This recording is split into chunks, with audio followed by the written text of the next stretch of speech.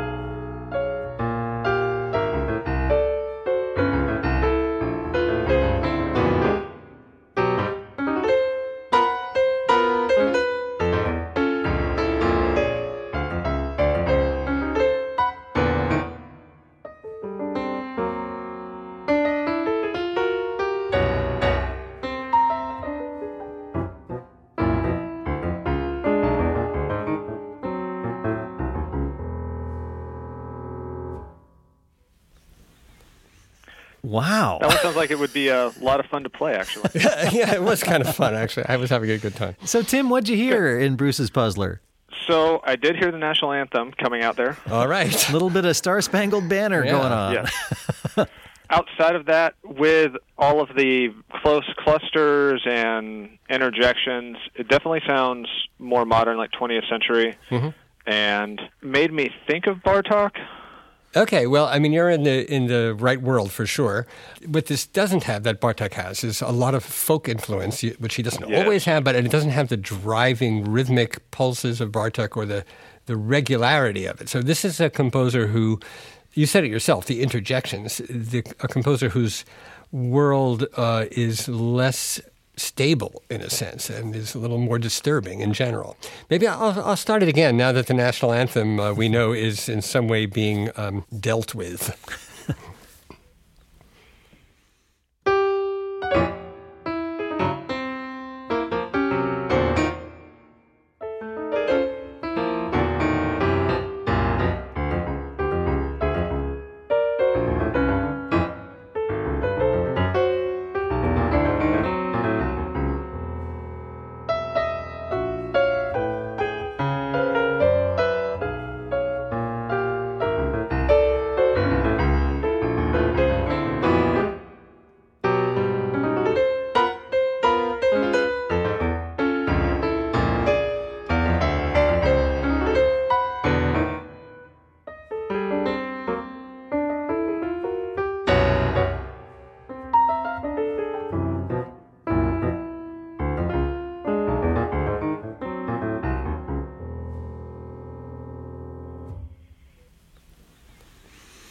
I can't wait till a football team plays that right before a game.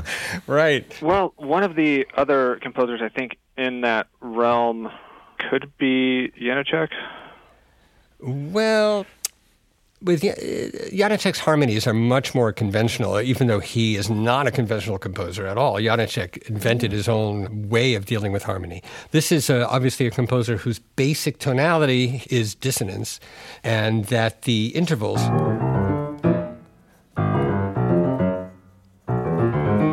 and the phrases are all pretty much built on dissonances. Some of the harmonies are augmented chords, or you might find a harmony that's traditional for a fraction of a second, and then it goes away.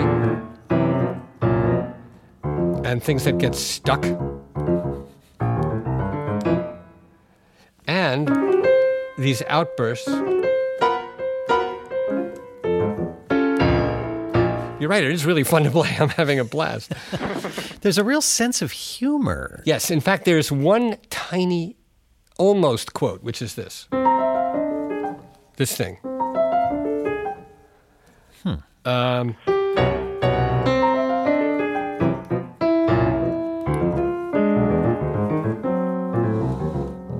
Also, the structure of this is there are a lot of independent motifs that have their own life, and they keep coming back.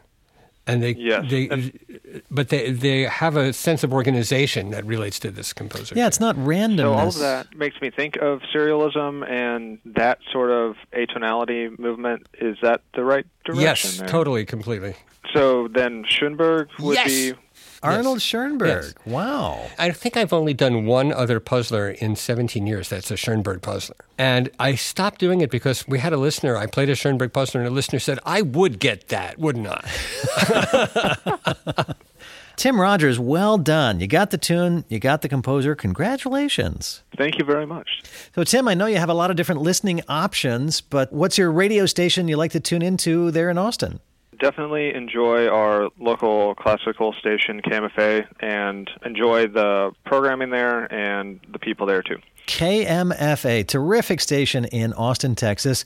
And Tim Rogers, thanks so much for joining us for this week's Piano Puzzler. Thank you very much for having me. You're very welcome. And Bruce, we'll do it again a week from now. I'll see you then. Bye, Fred.